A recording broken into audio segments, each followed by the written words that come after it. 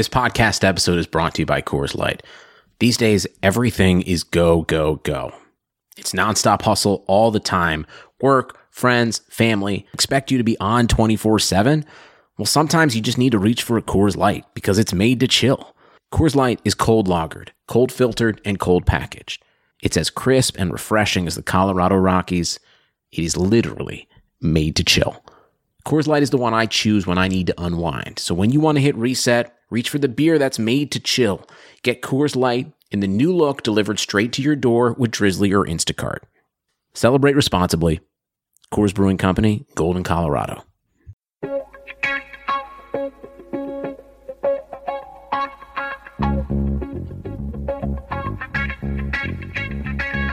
Karlsson, världens bästa Karlsson, hoj här kommer Karlsson, ingen annan Karlsson spelar jag så bra som mig. Karlsson scores! Karlsson, världens bästa Karlsson. Yes! Thank you everybody for tuning in to another episode of the Keeping Karlsson Fantasy Hockey Podcast, the best fantasy hockey podcast in the world, hosted by two guys who at one point owned Erik Karlsson in their keeper pools. I'm your host, Elon Dubrowski. With me, as always, Brian Calm. Hello, Elon. Hello, everybody. How nice to be back yet again for one of the most important episodes of the summer series.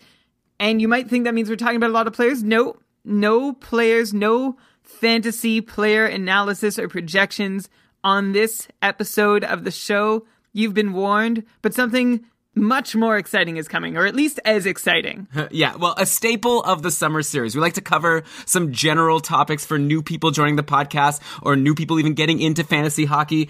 Here's a little 101 for how to design the perfect fantasy league. Brian and I have actually been running our own fantasy league for Keeping Karlsson for the past 2 years, the Keeping Karlsson Ultimate Patron Fantasy League. So we've learned a lot of lessons about all the different decisions we had to make, you know, whether to do points versus head-to-head or like how many ad drops to allow, all this stuff, all these important decisions you have to make when designing your pool. We're going to go through them all in the context of what we've been doing for the Cacuffle all this time. And by the end, we're going to hopefully land on what we think is the perfect set of settings. So of course, probably for most of these things, we're just going to be telling you the trade-off. If you want a league more like this, you pick this. If you want a league more like that, go with that. It's going to be a lot of fun, Brian. I'm excited. Before we get into it, of course, let's mention that we are presented by the best fantasy hockey website out there, DobberHockey.com.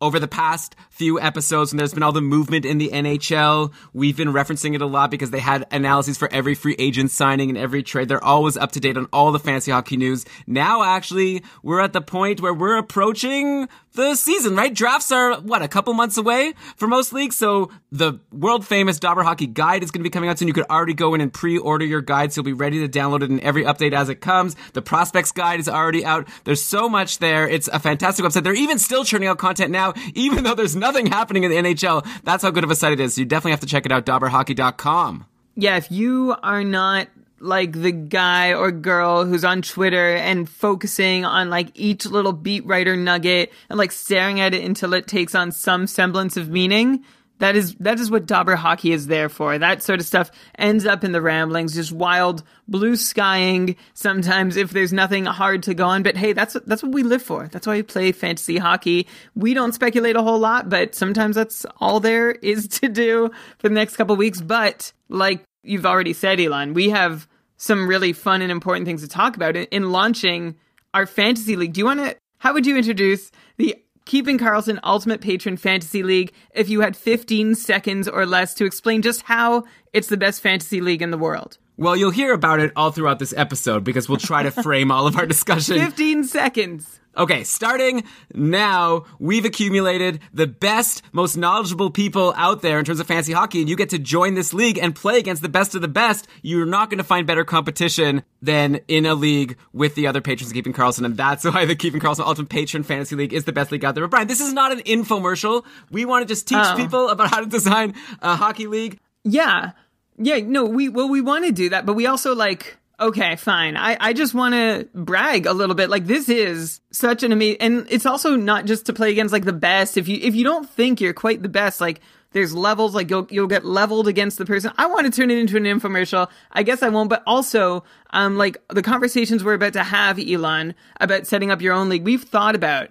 for the Cupful, and we've sort of chosen the best mix of fun and competitiveness to roll into the Cupful, and like painstakingly, like all the degrees of thoughts and counter thoughts you'll hear on this show have gone into creating it. So, I don't know. You're right. I am shilling right now. Okay, well, how about this, Brian? We'll shill at the end. We're going to have a big announcement at the end of the episode, and that will be shill time. But yeah, we've put a lot of thought, like you said, into each of these decisions, and we've had a lot of arguments. And so I'm thinking, Brian, let's bring the arguments to our listeners. Let's have little debates for each topic. I know there's a lot of things that you and I still don't 100% agree on, and that's what will be fun to hammer out here. So let's get started. So the first thing, or whatever, I don't know, one of the things you have to decide when designing your league is the scoring system, right? So we know the basics. All the people are going to have a bunch of players, and at the end of the season, we're going to decide which person won the league. But there's so many different ways to decide who won that league. One big thing you have to decide at the beginning is your league going to be head-to-head, where every week you have a matchup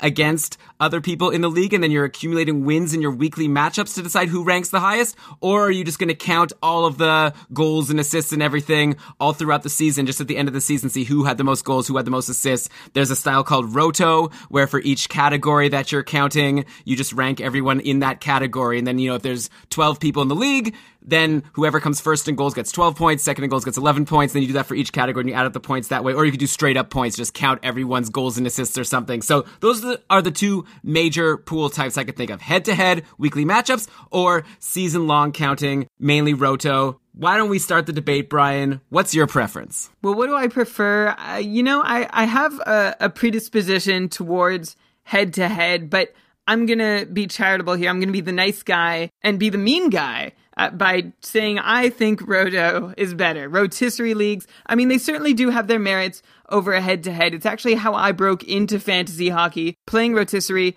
but it's also a way that I almost became disinterested. But first, some of the pluses are that you are awarded based on your teams playing all year long. Like rotisserie, you start the year, you build your team, and I mean, in head-to-head, it's the same thing. You have the same roster, but everything resets to 0 after each week, essentially. You have the same players, but, no matter if you had 20 goals in a week or 5 goals in a week, you're in the same place the next week. Of course, you have the standings points that you accumulated because you won or lost that category with those goals. However, in rotisserie, you carry those over the entire season. So you are going based on how much your team did cumulatively for the whole season and matching up in each category against everyone else in your league. So on one hand, that sounds pretty harrowing, especially if you're new to the format. I remember I once played fantasy baseball for a few years, and I did a rotisserie league the first year, and I crashed out so quickly because I barely knew what I was doing. I was an Expos fan after they had just moved, and I tried to pick only former Expos players because that's all I knew, and I thought it would be fun. It didn't go very well for me, and it didn't feel like I could get back into it. So Roto can be something that if there's a wide gap in abilities from best to worst, you can find yourself on the wrong end of that really quickly and feel like you can't dig yourself out. However, again, it's rewarding merit really directly. It's like, hey, your team was the best at this all year long. It's like your team won the most games or had the most goals for in the NHL. That means that you deserve credit for it. And I also like the degrees of credit. It's not just like one win or one loss. You have a ranking. So like you said, if there are 12 people in your league and you are tops in half the categories and bottom in the rest, that means, you're going to be a middling team on the whole. Rotisserie means you have to be pretty consistent across the board. If you tank any categories, good luck. You're going to have a really hard time placing in the top 3 of your league. Yeah, Brian, I get what you're saying with rotisserie or just season long in general. Yeah, it's maybe more fair. You're counting all the goals. It's not like you just had bad luck one week where you had the second most goals in the league and your opponent happened to have the most goals that week, and so you lose even though actually you accumulated so many goals that just are totally useless to you. I get that, but the thing is, head-to-head is just so much more fun, because you're pointing out how you could just be losing partway through. You fall back in a category, it's too late, you're not going to be able to catch up, and then you're kind of done. With head-to-head, at least you get the fun of every week you have a new matchup. You could have different incentives, like maybe even if you're far down in the standings, you may be like, I want to beat my friend this week. week. So that makes it a lot of fun. And also, like you say, in head-to-head, you get to retool your team a little bit, and if you see you've been losing in blocks every week, you still have a chance to go to free agency, pick up some blocks guys, and try to win blocks some weeks and help yourself, as opposed to in Roto, if you're down in blocks, you might as well forget about it and drop all your blocks guys, because there's no point, you're going to lose anyway. But I get what you're saying, maybe instead of coming in last place, you might come in 5th last place, and that can make a difference. Anyways, I think head-to-head's a lot of fun. We did decide to go with head-to-head in the Cupful, just so everyone could have a chance to go all the way through. Plus, also the fun thing about head-to-head is you get to have a playoffs, which is so fun. So you have your regular season, your fantasy regular season, which ends a few weeks before the actual regular season ends. And then you take your standings, and then you have head-to-head matchups for the playoffs to determine the ultimate champion. So you have excitement all the way to the end. With Roto, you might get to the end, and there's a runaway winner that you knew about since February. So it really just fizzles out, and a lot of people just lose interest, as opposed to with head-to-head, you have some excitement all the way to the end. Yeah, Roto, by the way, sounds like some sort of medical condition. When I think if you say rotisserie, it just sounds delicious, like chicken.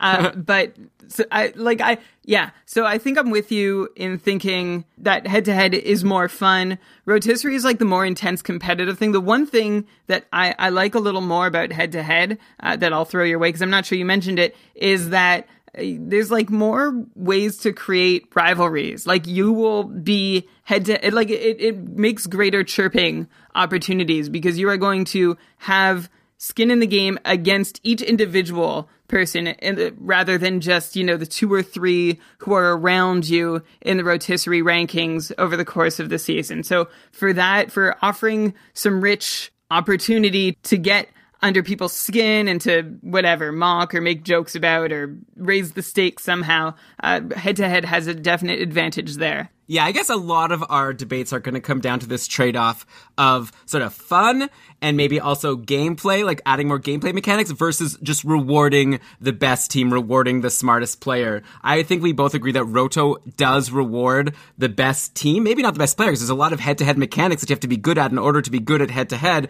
But at least, the strongest team is going to be the team that wins in rotisserie. Maybe not so much in head-to-head. You could just, like I said, get lucky and win a couple of close matchups. And then whenever you have weeks where you don't score a lot, you might even still be able to win matchups just by getting lucky and playing against someone who scored even fewer goals or who had fewer assists. So but I think head-to-head's more fun. That's why we decided to go with it in the Cupful. Brian, one decision we were thinking about for this season was every season of the Cupful so far, we've been doing 1-week matchups. You brought up the idea that maybe you wanted to change to 2-week matchups. Why did you want to make that change? That was a change that was hoping to take some of the randomness and unpredictability out that can happen over 1 week's time. It's just starting with schedules for each team. Some weeks a team might play anywhere between 2 on the low extreme and 5 on the higher extreme number of games. Over 2 weeks, I feel like you're more likely to have a similar amount of men games played, assuming, of course, everyone has a mostly static roster.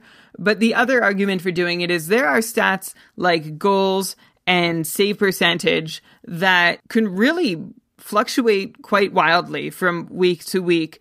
If you have a 2-week sample to pull that from, it'll be a little more representative of the true skill level of your team. Like you could have a 4% shooting percentage 1 week, so you'll score 4 goals on 100 shots, just for argument's sake. And the next week you could have a 12% shooting percentage with your team. These are the sort of things that go up and down throughout the course of a season and throughout the course of each and every week. So extending it to over 2 weeks takes out some of that quote unquote randomness or variance in those stats coming and going. And you'd expect the best team to win that category more often than not if you have a longer sample size. It's the same way that you measure an NHL team's quality by how they play over a month as opposed to a week of games. And when you say how you evaluated NHL teams' quality, you mean how we do when we're analyzing. A specific NHL game only goes for, of course, 3 periods. But I get what you're saying. So I agree with you, and I would love the idea of 2-week matchups. If only the NHL season could just go all year long and never end, then it would be amazing, and we'd have so much time to do 2-week matchups. The main reason we decided not to do it in the Cupful is that each league has only 14 teams, and so if you had 2-week matchups, you'd only end up with 9 matchups during the fantasy regular season. You wouldn't even be able to play each team in your league once, and we decided that's just not as fun. We want everyone to at least play everyone else at least once, so that's why we decided in the end to go with 1 week matchups, even though it increases randomness and gives teams a chance to just get lucky. And like you said, if you happen to have a good player playing 4 times and your opponent, let's say a Sidney Crosby, but Penguins are only playing twice, that's a big advantage for you. We do use 2 week matchups in the playoffs, though, because those are the real important matchups where you're going to get eliminated or you're going to move forward. So for those, we decided it's worth it to go with 2 week matchups.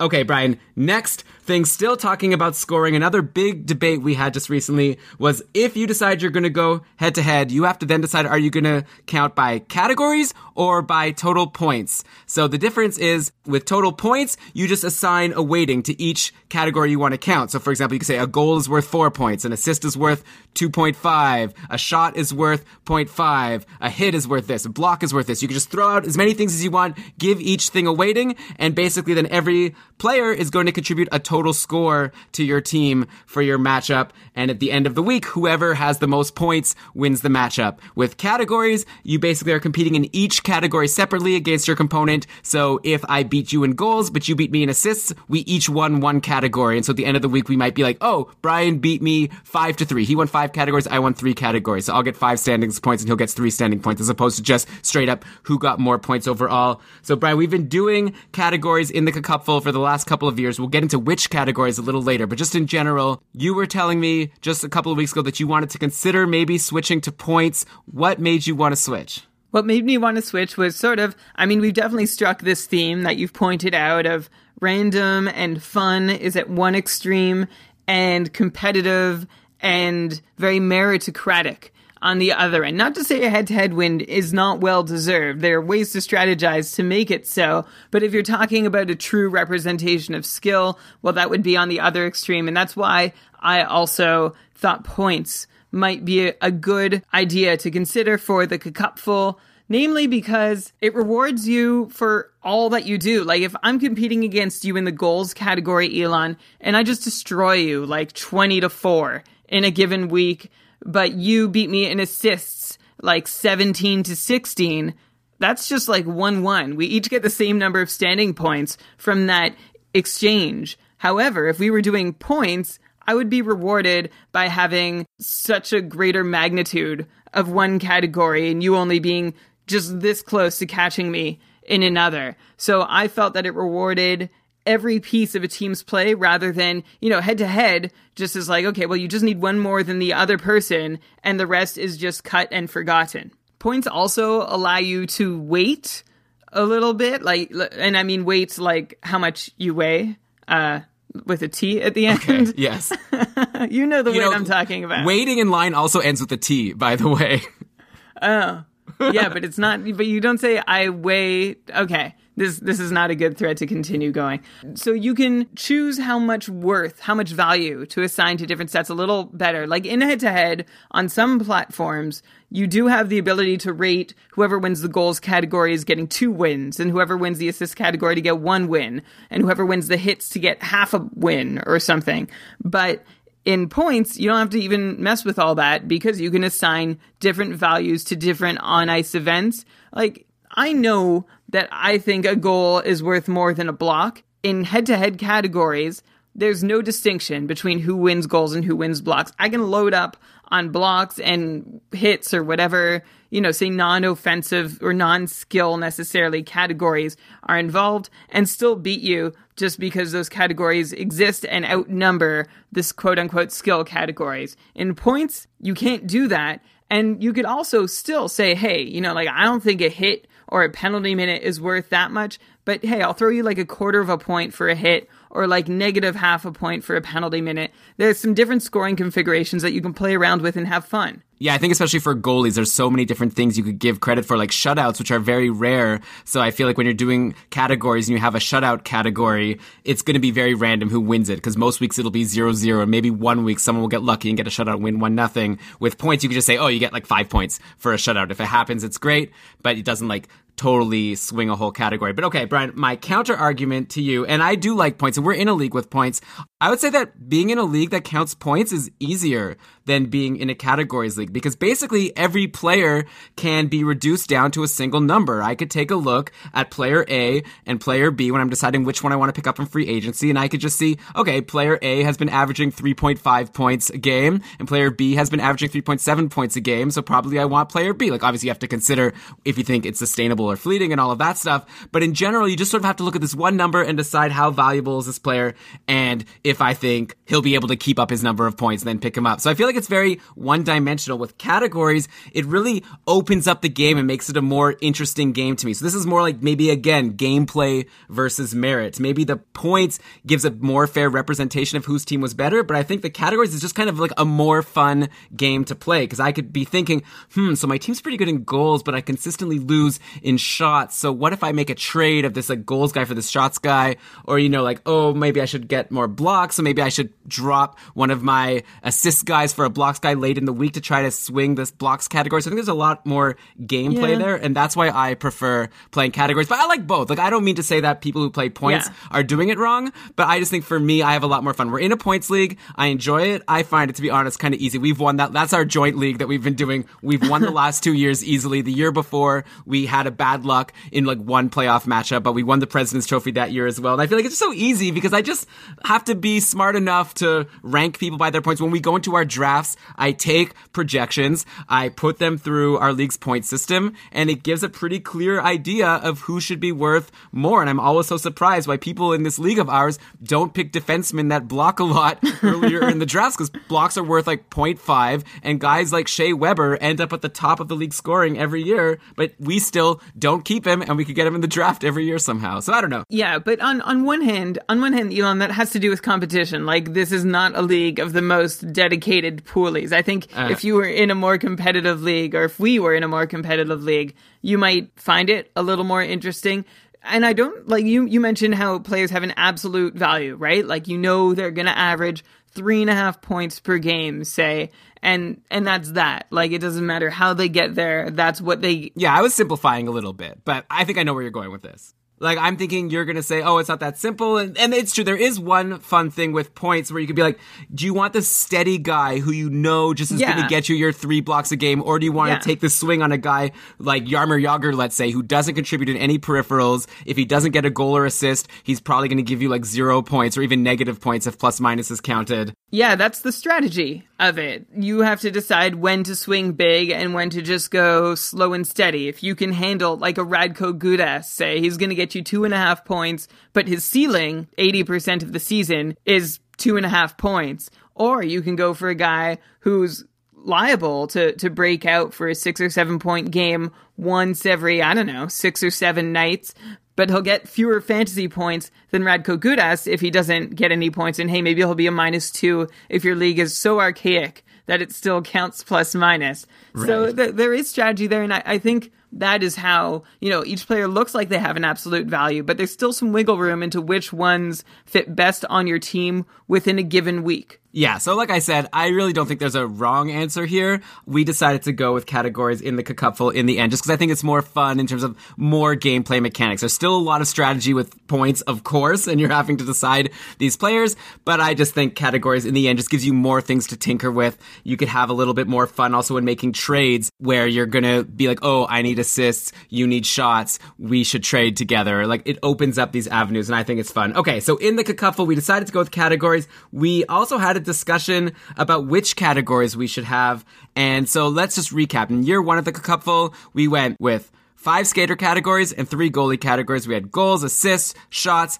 special teams points, and blocks for the skater categories. And then we went wins, save percentage, and saves for the goalies. And then after year 1, we had a really awesome patron, Jeff, who you guys have heard on the podcast if you're longtime listeners. He talks about auction drafts with us every year. So he suggested that the teams that just picked up goalies that played a lot of games, those teams ended up being more successful because you had wins and saves, which were both just counting stats. And even if a goalie wasn't doing that well, he'd still get you a ton of saves. So we decided to tinker with it a little bit. And since we were using Fantrax, which has all of these nice composite categories where you could have a lot of things combined, so we were able to use a category called save points, where it was like the number of saves minus 8 times the goals against. And that was your total number of save points. And so we replaced saves with that to make it reflect a little bit more of how the goalie actually did. We also, instead of wins, it was nice because it was really frustrating if you you have a goalie that loses in overtime, they get nothing if you're just counting straight wins. So in the couple last year, we used this stat on Fantrax called Goalie Points 3, where it counted 2 points for a win and 1 point for an overtime loss or shootout loss, just like in the NHL. So that kind of gave you some credit even if your goalie lost. And we were able to even also give a bonus point if you got a shutout.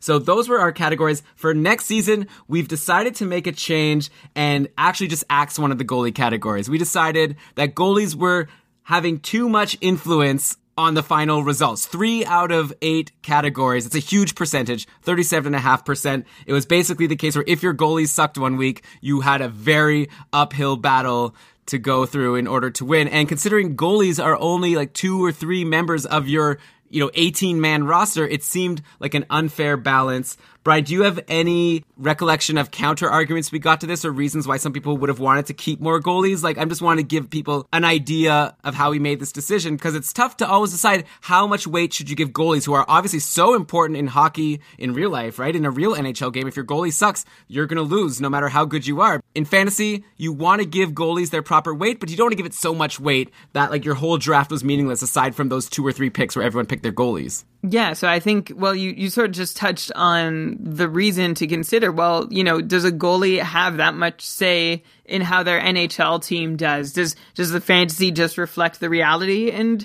I mean, to some extent, yeah. Like, if you have Carey Price, he should be able to win you weeks almost by himself. The question is, though, like, if you have 3 goalie categories and you consistently win them all, and then you just need to load up on, say, blocks or shots on goal, things that are generally readily available in free agency, and you are halfway to winning. You've got a 500 record just on the back of one player. So yeah, that is the plus, which is that, goalies are really important in real life and they can have this big of an effect. And so why not give them that opportunity in fantasy? But on the other hand, it sort of does take away from the importance of like 80% of your roster. So I think for that reason, it's okay for us to have gone down to have goalie stats be 2 of our 7 categories. I'm interested to see how it plays out. Maybe something will enlighten us along the way. Like by playing this way, we'll realize, goalies, we should have included more. But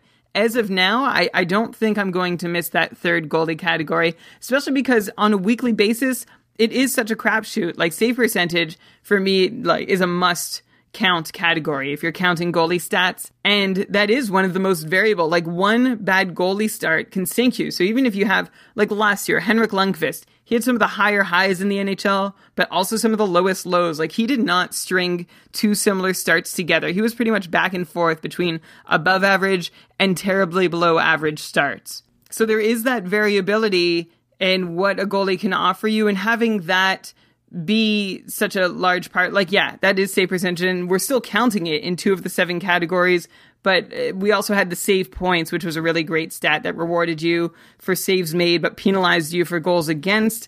And having so much variability, it wasn't necessarily goalies that was the problem. It was the variance associated with goalies over 1 week periods that made us decide that we need to take out one of those goalie categories and just decrease their impact. Right size their impact, so to speak.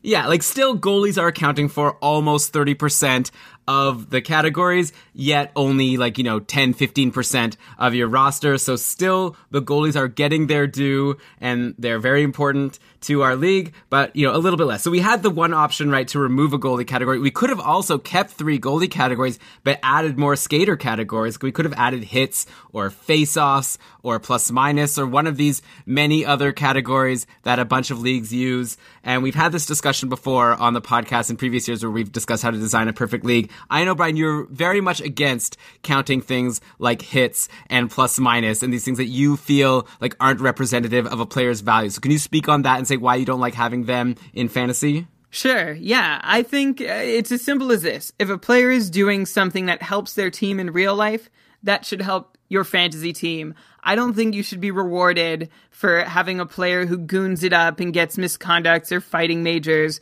or a player who is hitting all the time because he never has the puck when he's on the ice and can't be a part of a unit that drives play. I mean, if a defenseman is getting hemmed into their own zone and racking up the blocks and hits, that's not helping their team. So for that reason, I'm not a big fan of it. Plus minus is sort of a joke stat on the whole. And for those who haven't listened to us talk about it in the past, it's because you can have literally, you could be doing everything right and have a goal go in while you're on the ice, or like you could just get on the ice. Anyone who's played like the NHL video game series Be a Pro like version, you know, when you just get on the ice and your team scores a goal or lets up a goal against, that happens. And that's frustrating and has nothing to do with your player. So yeah, in a nutshell, that's why there are some stats that I prefer not to count. Do I wish there were more things we could measure, like, hey, like primary assists or zone entries, these things that players can do to help their team, and we can add those categories? Yeah, I'd be all for that.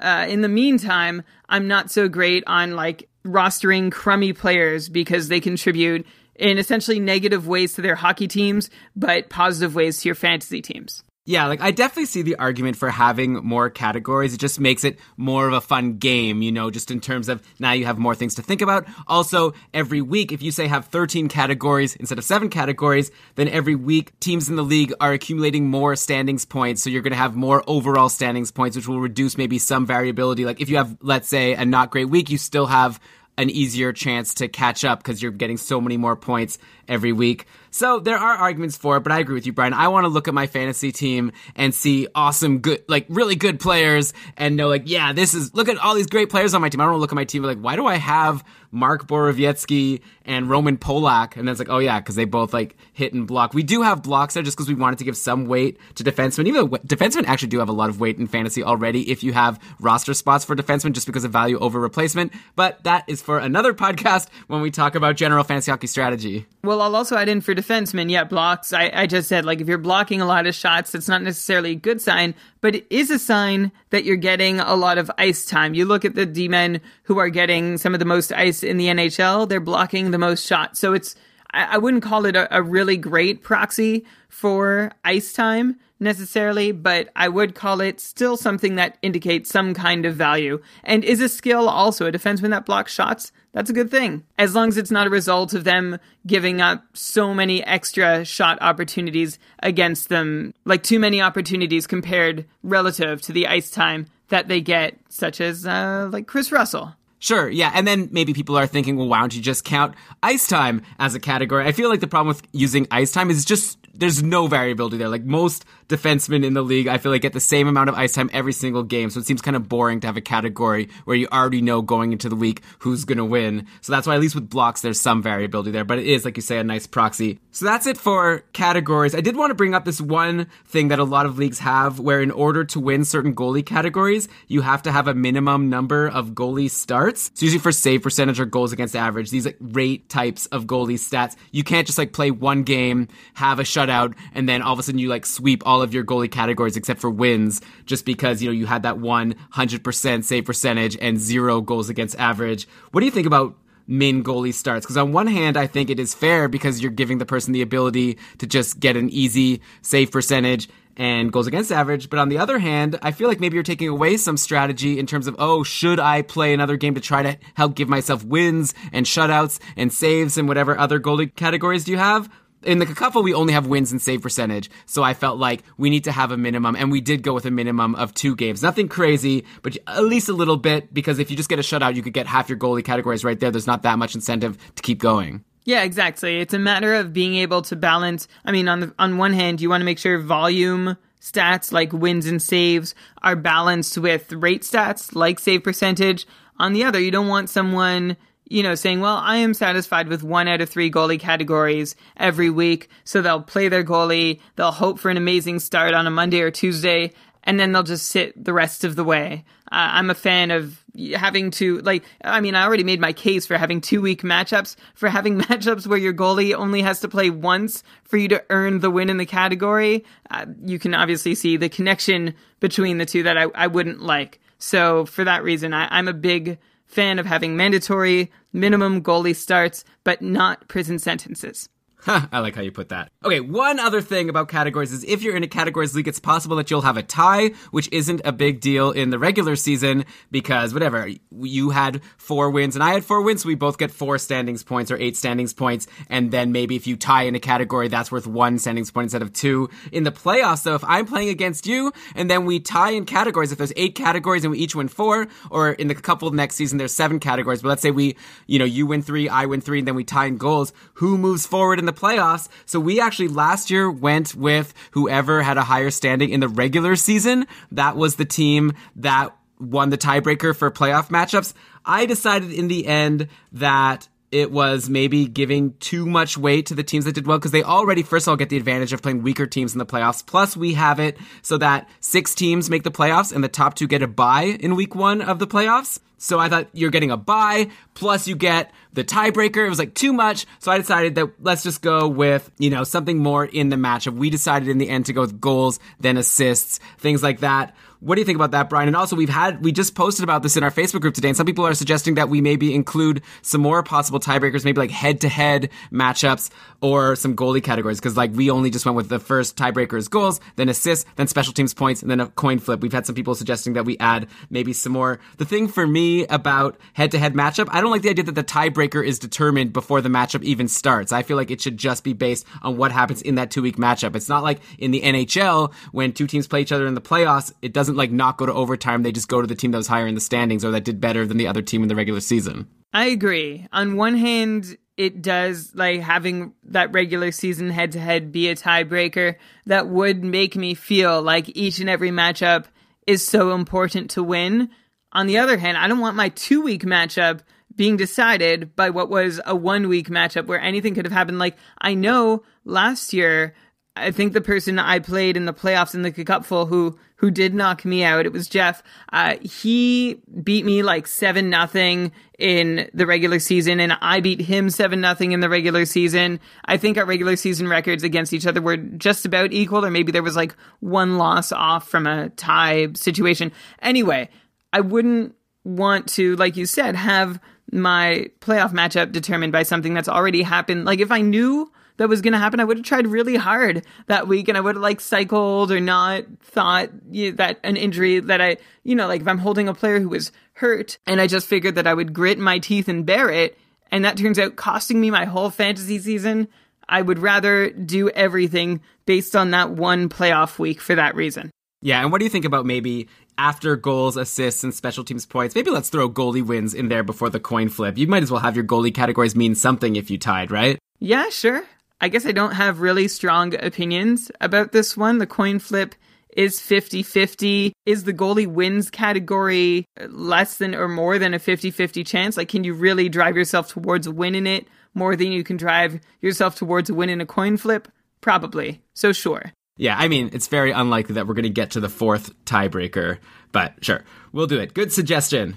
How about if 2 teams are tied between 3 categories, like our first 3 tiebreaker categories, we just name them co-champions of their division? Well, that's good for the finals. What if it's the semifinals? Then do they both play in a matchup against the finals team? No, everyone else is... Oh, yeah, but they get to count their stats together. They combine their stats. I think, come on, if something that freakish happens, then go ahead, take the championship. You deserve it.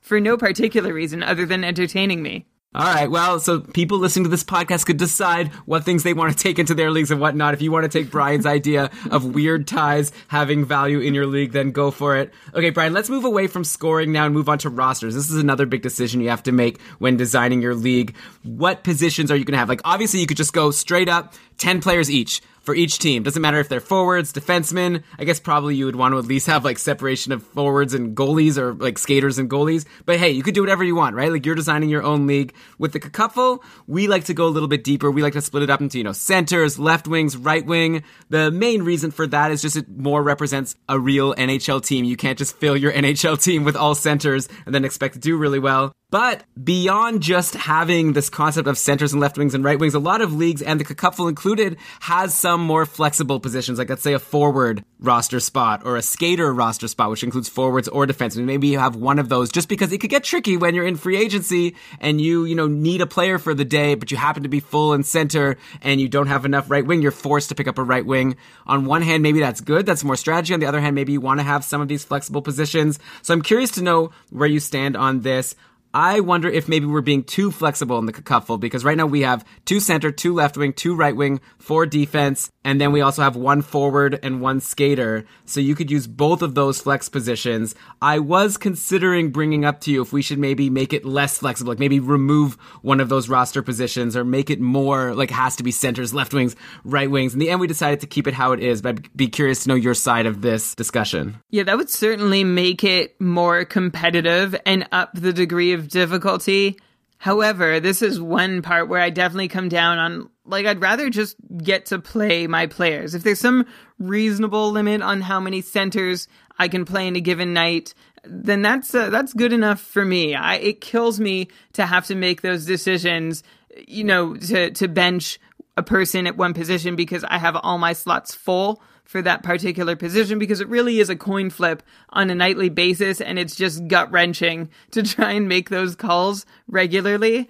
And so I think it's a little more fun to have the flexibility within reason to play as many of your players as often as you can. Because otherwise, I mean, if you have really strict limits, you might have an open right wing spot and 2 left wingers on your bench. And on one hand, yeah, that is your fault for having an imbalance of roster spots. And that's still going to happen in the Cupful from time to time. But I just don't feel like it's fun if that happens often. Yeah, I remember I was in a league with you like 4 years ago or something, and I recall I saw Radim Verbata in free agency, and he had been doing really well for Phoenix, or maybe they were Arizona at that point. But it was like while he was having a really good season, and I really wanted him, and I saw him there, and I was like, oh, he's so good, but I already had my 3 right wing spots filled, and there was no flexibility, and it was like I had 3 all-star right wings, so then I had to be trying to trade one of my right wings for a left wing. It was so frustrating, and in the time that I spent talking to people and trying to work out who could maybe trade for one of my right wings for a left wing, and then after a trade is made, you still have this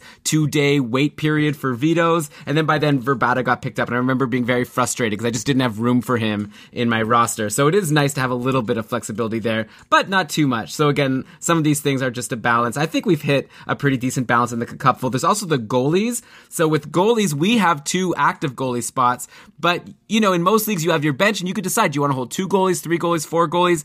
Because if you have only 2 goalies on your team for 2 spots, and you're playing against someone who has 3 goalies on their team, they're going to get a lot more starts, because most weeks, all of your goalies aren't playing on the same night. You're going to have off nights, teams playing on like Wednesdays and Fridays instead of Tuesdays and Thursdays, plus sometimes backup goalies play. So having more goalies will usually get you more games, even if you only have those 2 goalie roster spots. We made a decision for this year, Brian. I guess for all the Cupful, we've always had that max 4 goalies. We don't want someone to just load up on like every single goalie. So you have to have max 4. This year, we decided to make a minimum of 2 goalie spots. Before, there was no minimum. So if a team was losing in all of their goalie categories, they could theoretically drop all their goalies. Obviously, this would be something to do more in the playoffs when you're desperate. But you could drop all your goalies and just go all skaters to try to at least dominate the skater categories. Now, especially with this year where we've removed one of the goalie categories and now they only count for 2 out of 7 categories, we decided we didn't want to give people also the option in the playoffs to just punt those 2 categories and just go for the 5 skater categories and give themselves a huge advantage there by having all of these extra skaters. So that's why we decided to end up with just minimum 2 goalies, maximum 4. Yeah, no more pulling the goalie. Yeah, okay.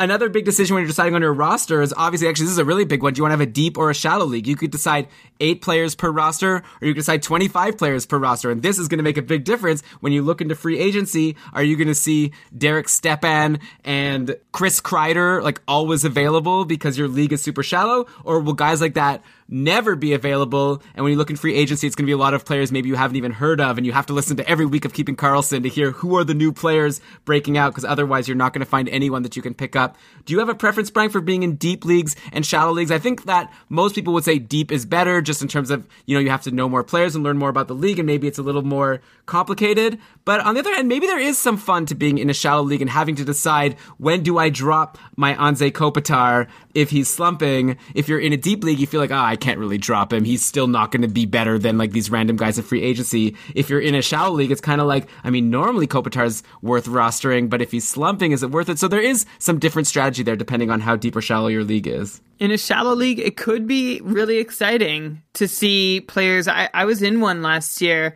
and I saw players like Monahan and Kopitar. I'm trying to think of any others. I think John Carlson, like pretty much all the defensemen that were struggling, Torrey Krug even, they all ended up in free agency. So having to make that decision between the guy you drafted, who's probably still pretty good, and suddenly this other option you have who would have been better on draft day, but is now struggling, that can be a really fun decision to try and make, and it's a whole different kind of decision than the ones you do make in a deeper league. I guess I shouldn't say it's a whole different decision, but there certainly is a different feel to it when you're deciding, do I want Anze Kopitar or should I let him ride on free agency a little longer? I prefer the deeper league personally. Like for me, it's a little more engaging because if you're in the shallow league, there could be a lot of cycling of those really high-end players. And there's a lot of guys who are about the same skill level where if you've hit the sweet spot with a deep league, there should be like a high-end crop of free agents. Not a lot, but enough that just keep getting added and dropped between teams that you are getting names that would pique your interest entering free agency, but are not terribly useless and are still comparable to the other top options in free agency too. So it depends like also how closely you want to follow the NHL and follow teams' depth charts. Like, you know, if you want to play more casually, then shallow is definitely the way to go. You're not going to be scratching your head wondering about who this player is if you're in a shallower format. But again, it's all about finding that sweet spot where you've got free agents who are interesting but not obvious. Yeah, so I think we've struck a pretty good balance in the Cupful. We have 14 teams per league and 18 players per roster. So that's 252 rostered players per league. Obviously, not including guys in your IR, and we'll get to that in a little bit. But I think 250 players, that's kind of like, yeah, you're getting, like you said, not too bottom of the barrel. It's not like it's only third line and below players. There's still some top 6 guys available in free agency, but none of the super obvious guys. So I like it. Brian, another thing related to rosters that I wanted to bring up, just because you've brought this up a couple of times to me, and I can never tell if you're joking or serious about it.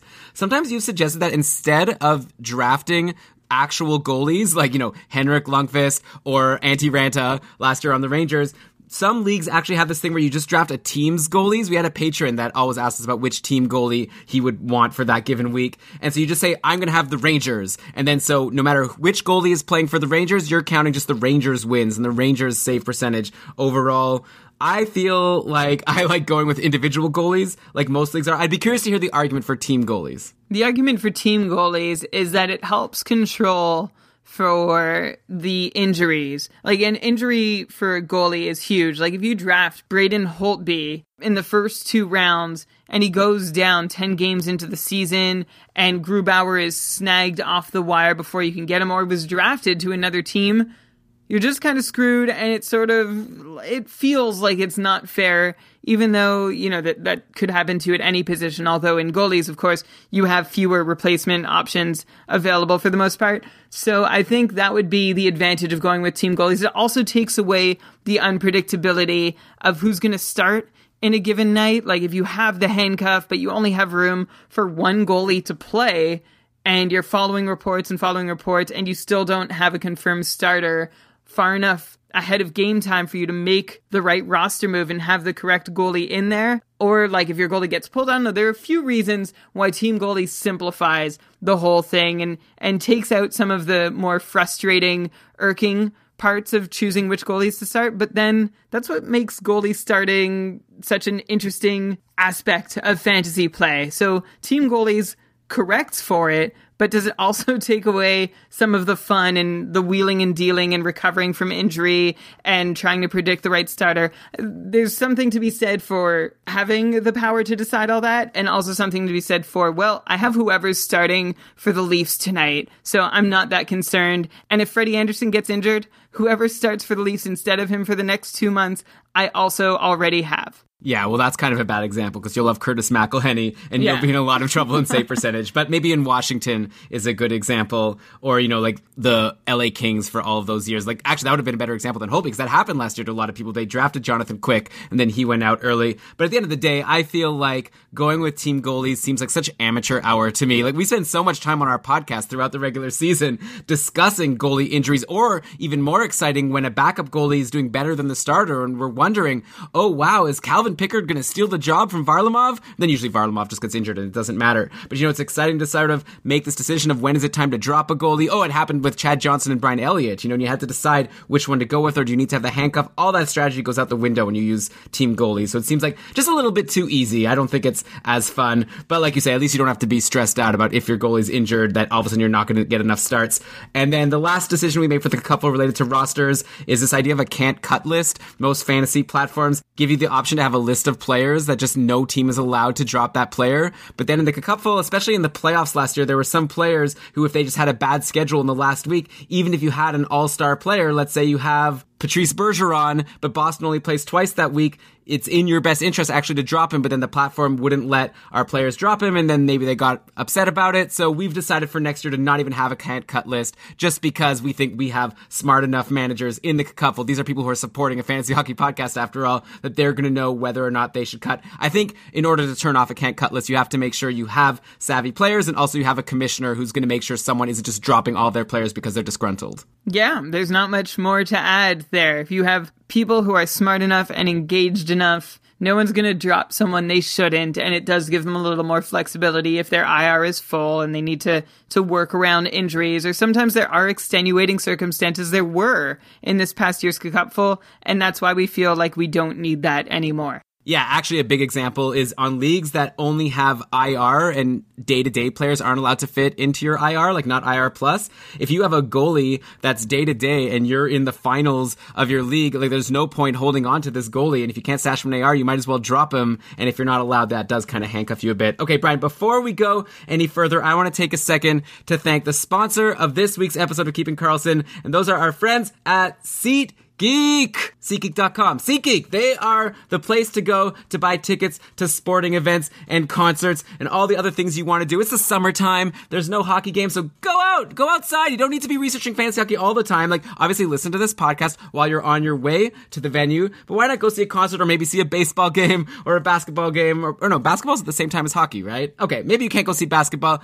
You know what I'm talking about though, and if you're gonna go to an event, you want to make sure to get the best value, and SeatGeek is really great for that, because they show you when you're searching for tickets. They pull from all over the internet. They're looking at all these different sites to aggregate all the best possible places you could buy your ticket, and then they also rank the prices by value, not only by price, but also like, is this a good price for where the seat is? You got to check it out to see it. SeatGeek also has a great app, so it's just a very easy ticket buying experience. You should check it out with SeatGeek, either the app or the website. And Brian, listeners of Keeping Karlsson even get a special bonus for listening to this podcast, right? They sure do. If you have never used SeatGeek before and you're about to use it to make your first purchase, you might as well, in your mind, just knock $20 off the price you're paying for those tickets, because SeatGeek will send you a rebate for that amount if you enter the promo code KEEPING when you make your first ever purchase with SeatGeek. Again, when you're about to order, when you sign up for your account, enter the promo code KEEPING, and they will send you a $20 rebate off your first purchase. Wow. SeatGeek, be a geek, buy a seat. I want to get them to hire me to do commercials for them, and I want to use this voice, the NHL 94. EA Sports. It's in the game. That is pretty good. Be a geek. Okay, Brian, I want to next talk about trading. This is something we haven't really talked about in our previous episodes. We all know when you're in a fantasy league, one of the most fun parts of it is you could trade players with other players in your league. I think there's pros and cons to this, and we had a patron, Nils, that mentioned that he has something in his league that I found very interesting. This idea of trade counter offers. So you know that feeling when you have a trade announced in your league and you see all of a sudden you get this email. It's like, player A has traded away this player to this guy for this other player. And you're like, what? Like, he traded Dustin Byfuglien for Tyler Toffoli, I would have given him something better than Toffoli for Byfuglien. I didn't even know that he was trading Byfuglien. And you get so frustrated, or at least I know that's me. Anytime I see a trade that I feel like is unbalanced, it frustrates me to no end, especially if the owner wasn't even talking to me and giving me the chance to give my offer.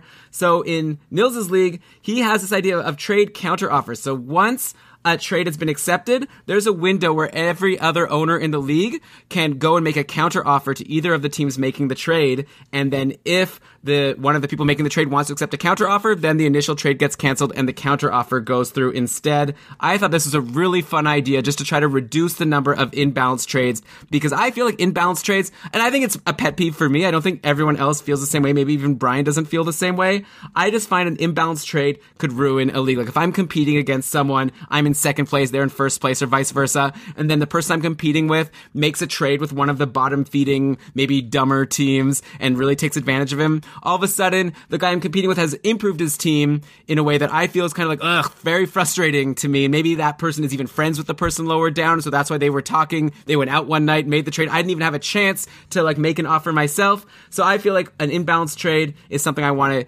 remove from my fantasy experience. That's why I like the idea of counter offers. Of course, when we proposed it to our amazing patrons in our Cupful Facebook group. By the way, to those of you listening who are patrons and are like, I didn't see any of this, we have a separate Facebook group just for talking about the Cupful, and there's a link to it in the sidebar of our main patron Facebook group.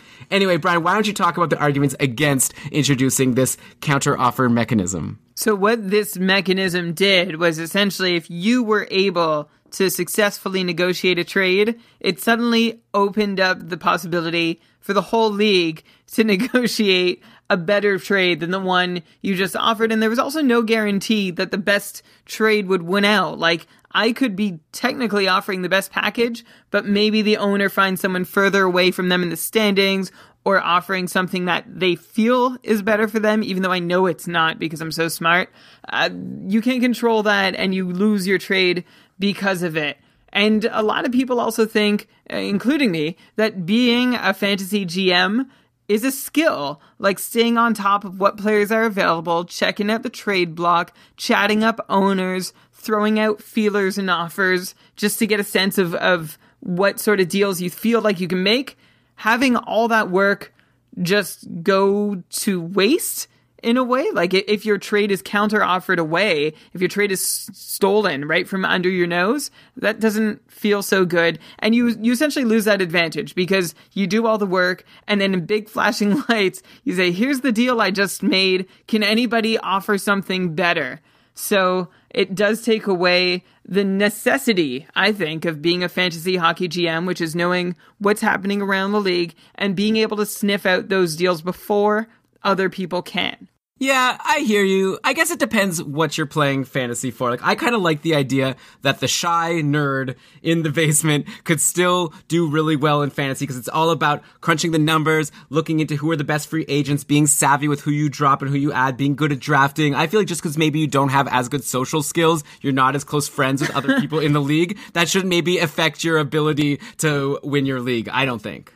It's definitely not. I have dealt with people who have some very poor social skills, but it's still, like, you can still talk trade even with, I don't think it's a matter of social skills. I think it's a matter of time invested and time looking into something. And also, this system also offer, and I'm being like hard con here, even though I actually could have gone either way, but for argument's sake, this system also gives the opportunity for your opponents to improve themselves when no opportunity would have existed had you not made a move. So, like, let's say I'm making a deal with, the sixth place team and I'm second, and they hit accept, and suddenly the first place team beats my offer. The sixth place team accepts that counter. Suddenly, I've increased the distance between me and first place, even though first place didn't necessarily take any initiative, and that opportunity for them to make that trade wouldn't have existed had I not done the legwork for them. So I essentially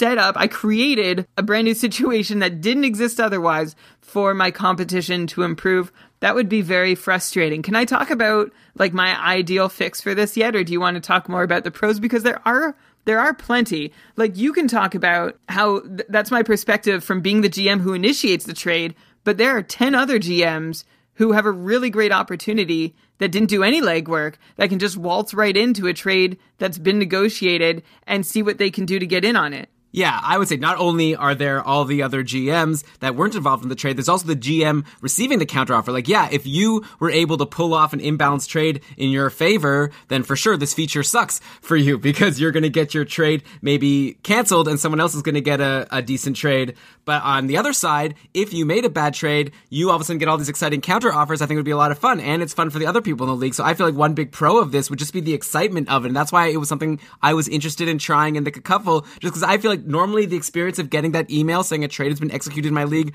to me that's like a negative experience. Usually it's like, oh no, my competition is improving. So I liked the idea of that changing and becoming a positive experience for me, where I could be like, ooh, that's interesting. Ooh, maybe I should make a counter offer. I wonder if I could get this player. I could offer someone better. Oh, he traded away, like I said, Toffoli for Byfuglien. Why don't I offer Jonathan Drouin for Byfuglien, who I think is much better than Tyler Toffoli, but I really need a defense, so that trade would still work out well for me. So I think it would have been fun. In the end, we decided not to go with it, just because a lot of patrons brought up a lot of these cons, like you said. And you know us, we want to make people happy, and in the end, we thought maybe this was too big of change to introduce, especially since trading wasn't really broken. It's not as if there was so many imbalanced trades all the time. If this was like an actual problem, then it's something we would consider, and something we're definitely going to be watching this year in the Cacuffle as trades are happening. I'm going to look at each trade and think, I wonder what would have happened if we had counter offers available for this. Would that have made the league better? So it's something we might reconsider next summer, but we're not going to do it this year. But I think it was something fun to bring up on the podcast. Yeah, for sure. And it was a fun conversation to have. It solves a problem, right? It takes away the possibility of anybody getting totally ripped off, or at least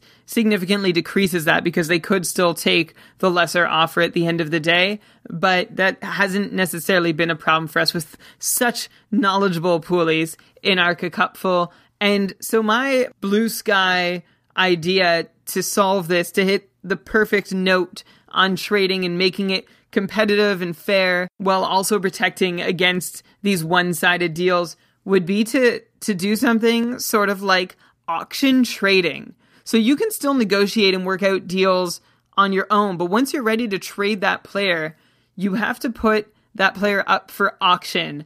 And let's say that player goes up for auction for 48 hours. Everybody can make their offer, including, say, somebody you've already negotiated with, and you know to expect that offer.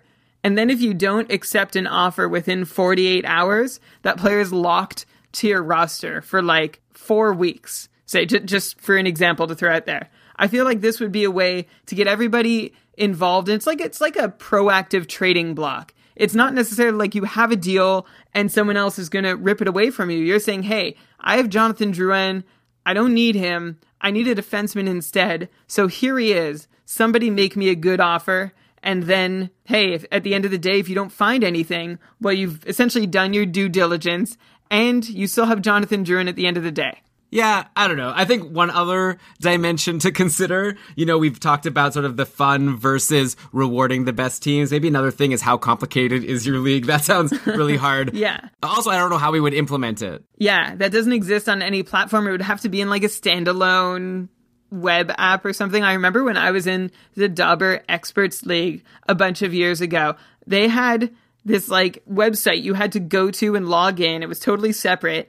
And you put in your free agent bids for the week, and you prioritized and you ranked, and I can't remember all the specifics, but it was like this standalone web app that then somebody would input all the results from into the league. It was kind of exciting. It felt very intense. So that's what this would be too. Yeah, okay. And you know what? Speaking of bidding, we can't do that, but we do have another aspect of bidding in the Cacuffle, which is a lot of fun. So let's move and talk about ad drops and free agency. And another discussion we had recently was whether we should switch to regular free agency or keep going with this FAB system. And FAB stands for Free Agent Acquisition Budget. And this is a feature we've been using in the Cacuffle for the past couple of seasons, and I really like it. So let me describe it quickly for people who have no idea what I'm talking about. So in a regular league with regular free agency, you have your team, then there's all the free agents that aren't owned by any team, and at any time you could drop one of your players and pick up someone in free agency.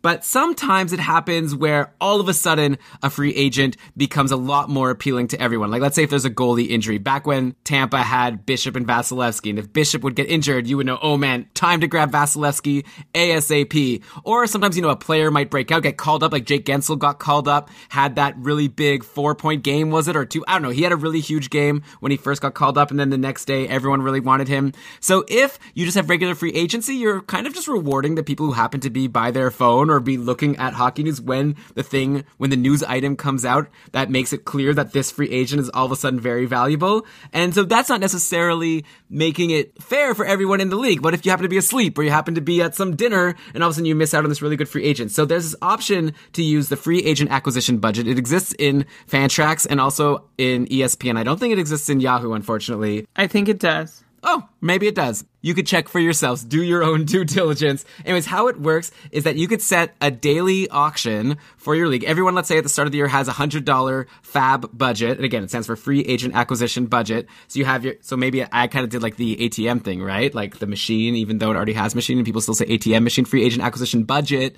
Why am I saying FAB budget? I'm saying budget twice. Okay, I've gone off the rails. How it works is that every day you have an auction. It's a silent auction where you decide for any free agent that you want how much you're going to bid for that player. I'll be like, I really want to pick up Vasilevsky. I'm going to bid $5. And you don't know what everyone else is bidding. And then whoever has the highest bid gets that player. Then you have a tiebreaker, say like whoever's lower in the standings or something, or random. And that way, if a lot of people want Vasilevsky, they all get an equal chance to go after him. And it's just a matter of who was ready to put more skin in the game. You could end up, bidding like 20 and it turns out you could have gotten him for $1 and they're like, I bid too much, but that's part of the fun and part of the strategy. So I've had a lot of fun with it. But at the same time, Brian, we actually did consider scrapping FAB and going back to regular free agents. So I guess it's more fun to have a debate here. Do you want me to give the argument for why I wanted to switch to regular free agency, or do you want to do that? No, you go ahead and do that because I like FAB as it is. I don't have much to say. I think it's worked so well for us. So go FAB.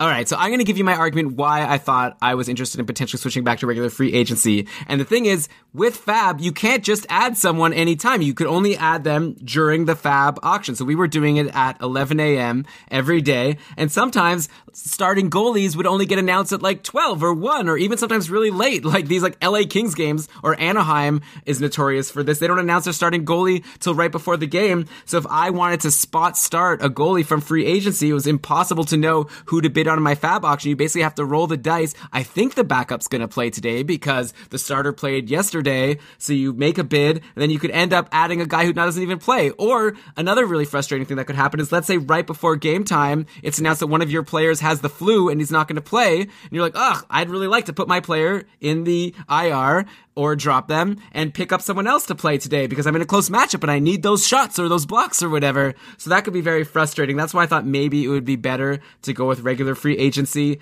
But in the end, we decided to stay with FAB because it's so fun and it's so fair, even though it does have its frustrations. The one compromise we made is we pushed the FAB deadline up 1 hour. So now it's at noon Eastern time instead of 11 a.m. We didn't want to push it too close to game time because once the FAB auction is over and the players get added to your bench, you have to decide then who to place in your roster, and you have to give people enough time between the end of the auction and the start of games to actually go and set their roster for the day, because you don't know, you might have had multiple bids on different players, so you don't know who you ended up with. Yeah, and sometimes they're those rarely entertaining afternoon games that mess with the schedule, and so that would be an issue for setting FAB times to miss too many of those. It is unfortunate that it can't be closer to game time, and you can't have like a totally level playing field with everybody knowing if their goalies are starting or not, rather than one team knowing and one team not, depending on time zone or even just like the coach's preference.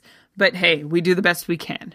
So yeah, if you're using a platform that allows you to use the free agent acquisition budget, I would definitely consider trying it out. You are definitely going to be hurting the people who are getting push notifications from the Score app or whatever every single time something happens, but you level out the playing field, and I think it's a lot more fair, even though there is the frustration of not being able to add a guy in these frustrating circumstances, like I said. Okay, Brian, we had a suggestion from Dave. He really wants to add the ability to trade FAB. So if I'm making a trade, I'll say, I'm going to give you Max Pacioretty, and in exchange, you give me 50 of your FAB dollars.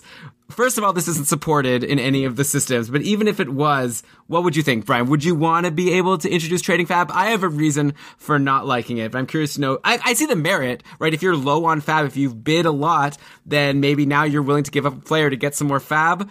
But, okay, it adds some complication. What do you think? I'm into the idea. It's just like within the last several years, the NHL introduced the ability to retain salary in trades, and it made trades, I think it made them simpler to do, or at least made them a little more common because there was more to negotiate with, especially with the cap. I'm not sure that would totally come into play for the same reason if we could trade fab, but I'm still into the idea. I can't really think of an argument against, assuming that the platform we use can handle it. I'm not sure why not. So I'm very curious to hear what your reasoning is against being able to trade fab. Yeah, so first of all, the one main reason is just the platform doesn't support it. It would be a lot of work for the commissioner. Basically, after every trade, if there's fab included in the trade, then the commissioner would have to go in and update the fab budgets for both of the teams. Not impossible, not a huge job, but, in the Cacupful, we're managing potentially like 11 divisions. We'll get into, by the way, at the end of the show, we'll explain how our divisions work for the Cacupful. It's quite a thing. It's very exciting. And by the way, spoiler, any person listening right now is going to have the option to join the Cacupful next season. We'll get to that later. But yeah, one reason I don't like the idea of trading fab is I think that it really makes it complicated. Maybe to me, too complicated. Maybe I'm just dumb. I don't know. I don't like this idea of not knowing what people's budgets are that I'm bidding against. Like, I feel like if there's a player that I want to maybe look at my competitors that I think might want that player. Like, let's say this example I gave of like Bishop injured and now people want Vasilevsky. I'm going to look at which teams could use a goalie for like the next 2 weeks or however long the injury prognosis is. And then I look at how much fab they have and I could sort of gauge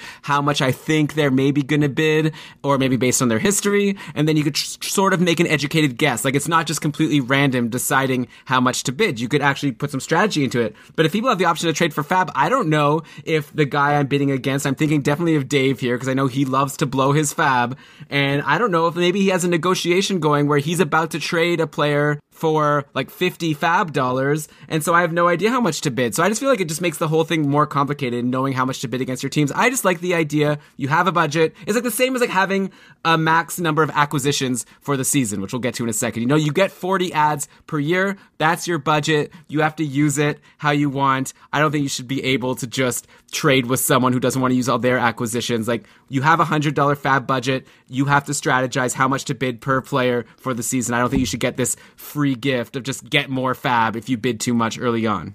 But it's not a free gift. You have to pay something for it. And sure, maybe what I notice a theme here, like with you don't like trading because you don't trust the rest of your league to be able to handle themselves and make sure everything is even-sided. You are very, very much afraid of one of your main competitors getting the upper hand on you by swindling someone else. And yeah, that is annoying, but I also don't think it's as real a threat as you think it is, especially if you're doing the same thing, if you're trying to throw out offers and figuring out what you can do to improve your team. I think you would rather focus on just tinkering and improving your own team through free agency, and opening up all this possibility of making trades is like too much for you to handle. Yeah, maybe you're right. It's like, I don't like that I don't have control over what other teams are doing. Maybe. But also, I feel like with trading fab, also near the end of the season, you're going to have some team that's like, didn't use any of their fabs. They have like a surplus of it. They don't even care. They might say, here, take $10 for this player. Like,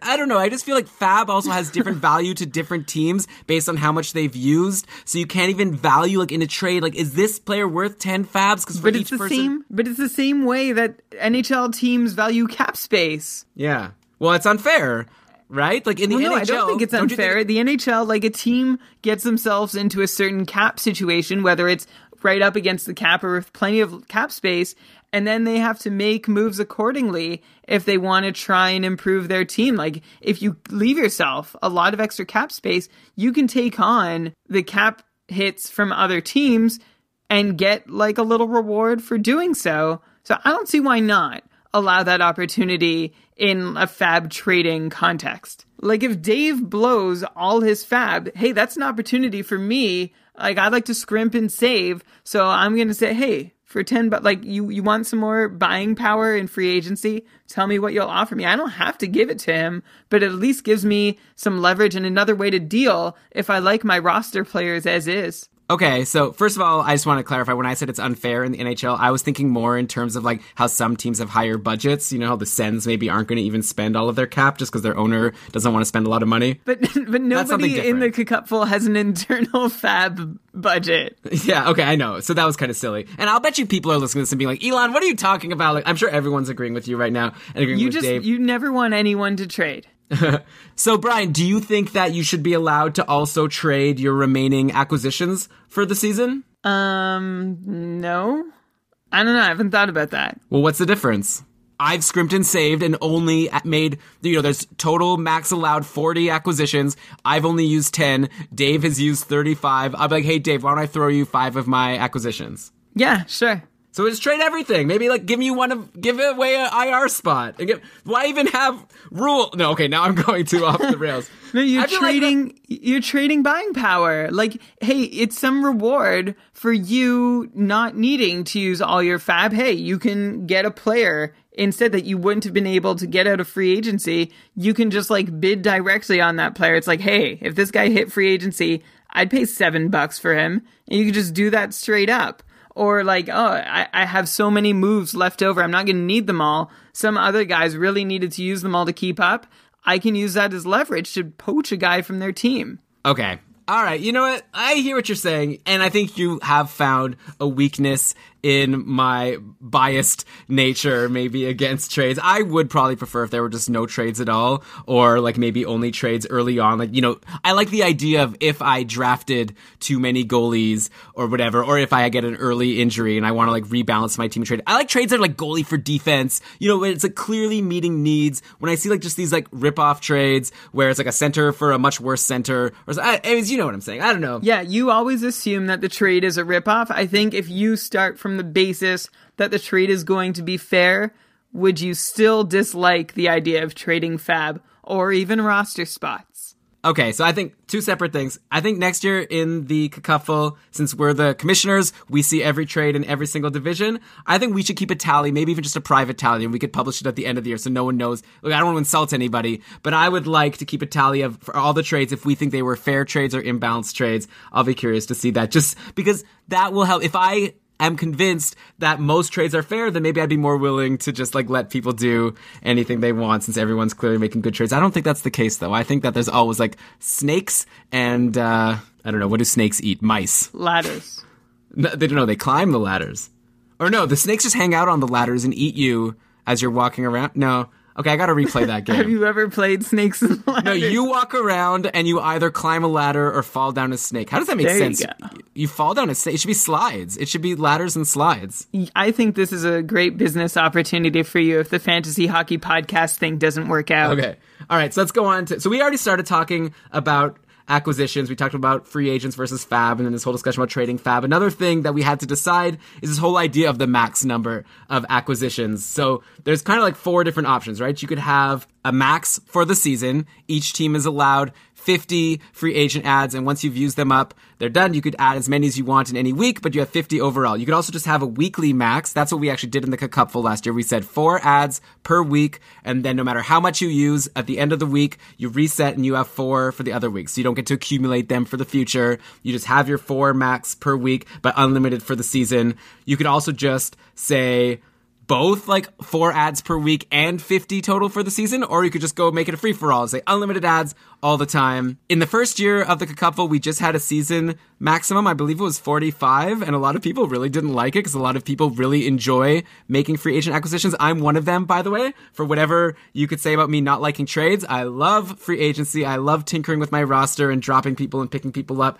I feel very constrained when you have a season maximum where you have to be stressed out all season long. Oh, if I use too many, oh, how many more do I have left per week? When you have like a weekly maximum, you obviously still have to strategize and not just blow it all on Monday, but you don't have to worry about the long-term consequences. And you could say that maybe that's a good thing or maybe that's a bad thing. It's all part of the strategy. We decided after season 1, a lot of people didn't like the season max, so we switched it to a weekly max. By the way, I don't think we're going to have any disagreement. There should be a max, right? We shouldn't just let people just add and drop a million times all throughout, because then you could just, for your bottom player on your roster, just every single day, if he's playing, then play him, and if he's not playing, then drop him, pick up someone else, and then drop that person, pick up someone else, and basically you just like maximize your number of games, and that seems unfair. You should have to stick somewhat with your roster. But Brian, what do you think about this weekly max versus total max versus both? So yeah, this is where we switch, where I'm like, no, you drafted the team. That is like your parameter for working within for the season. Sure, like you might want to tinker and you might want to do this and that, but you shouldn't be constantly making moves if you drafted a good team. Like, I see having a lot of moves as being a way to game the schedule. Like, that's the primary purpose of it, to get a couple extra man games here, a couple extra man games there. And I just am not a huge fan of that. Like, I understand, like, you love it. It's a part of strategizing. It's just like the argument for having a lot of categories, right? It's not necessarily about having the best quote-unquote hockey team. It's about being able to manage so many different variables and win on as many as possible. And managing the schedule is another one that you can do with unlimited roster moves. Like, I was once in a league way back, and actually this is not quite the same point I'm trying to make, but I was in like the finals or something, and penalty minutes was a category, and I was just like cycling like 3 guys a day to add 3 fighters when people still fought semi-regularly, to try and catch some penalty minutes. They actually ended up scoring 2 goals for me. I think Adam Burish was one of them, but I still lost in penalty minutes and the finals. Anyway, that's a whole other thing. But yeah, I like having some sort of restraint or some sort of system that rewards being restrained, so that you're not just constantly cycling and trying to get extra games, because that is something that takes, well, it's a huge, huge time sink. And I don't find it a particularly entertaining one to try and figure out how I'm going to get the most games played. And that's why I think you should be able to be rewarded for not making a lot of changes from your roster after day 1 of your draft. Yeah, so this is the opposite of our last conversation. I feel like with the trading for Fab, there's a lot of people listening being like, ugh, Elon, stop being such a loser. Let us do it. Here, people are going to thank me for fighting against you, Brian, because you wanted to reinstitute a season maximum. And I was like, no, I just think that it's not as fun. And I know for sure. And at the end of the day, we're making like a cupful for our listeners. And I just had a feeling that if we made a post on our Facebook group saying, hey, guess what, guys, we're reintroducing a season maximum number of acquisitions, we would get a lot of people being like, what? Why? Why'd you do that? I liked it how it was. And we would have like maybe 1 or 2 people max being like, oh, yay, I'm happy about that. I know that you like it, and I appreciate, Brian, that you decided to let us still just have the weekly max. And by the way, the weekly max, we're not allowing like 6 acquisitions per week, 4 acquisitions per week. Maybe you want to save 1 for an injury, then you could like maybe do 1 or 2 to get an extra couple of goalie games, or you could use them for blocks. Like, it's not too many, but I can understand it's still a lot. Like, definitely teams that use all 4 of their acquisitions per week are going to have a huge advantage over teams that don't use any. So it is a bit of a trade-off. We could have gone down to 3. We decided in the end to keep it as 4 because people seemed to have a lot of fun last year, and I liked it. But I get where you're coming from, and I do agree that in a perfect world, you should have some sort of reward. Maybe that should be the tiebreaker, Brian, for the playoff matchups. Whoever used the fewest moves. Yeah, whoever made the fewest roster moves in that playoff matchup wins. I actually like that. Me too. Ooh. Huh. Okay, tweet at us at Keeping Carlson, or if you're in the Cupful Facebook group, write a post and let us know. Or maybe when this episode goes out, I'll make a post with a poll. Although I do think that might be like needlessly discouraging roster moves too. Like, that just adds another reason to be afraid of burning one. Although there is no season-long limit. I don't know. But I'm not saying, Brian, that it would be for the whole season who used fewer moves. I'm saying within the matchup. So it's like, I could make the move to try to like get these extra blocks to win the category, but I'm potentially risking that if blocks ends up being tied, and then that ends up being a tie, I lose a tiebreaker. It's not a huge loss, but at least, like you said, you wanted to have some reward for making fewer moves. This might be a happy compromise where you have 4 moves per week, no season max, but tie goes to the fewer moves. I think that's reasonable, right? Like, if you look at a matchup and they're tied, who was better? The team that was able to get that tie with making fewer moves, I think, is a more impressive team. I don't know. Something to think about. Or what if you made it a weekly category? Well, that's very interesting. Do you want to punt but then what? Would you just give people unlimited otherwise? Like, you can do as many as you want, but the person who makes fewer wins the category? I feel like there would still be a max, like maybe a higher one, like 5 or 6, but it's just so, your moves really have to land. And you can't just game for extra, you can't just throw darts blindfolded and get extra games and hope it helps. It has to be like a more deliberate action. I don't know. This is coming up brand new between you and I right now. So more time to think about it. But I wonder if fewest moves made as a category would add some fun. Yeah, I don't know. Well, I guess if you had like a lot of categories, with only 7 categories, it seems like a lot of weight to put on that. Maybe in a points league, you could give a bonus 5 points. It's something to think about, but I do like the idea of the tiebreaker. Or a negative 5 points for every move you make. This could also just be adding, like, making moves. It can be stressful enough, like with who you have to drop to add someone new.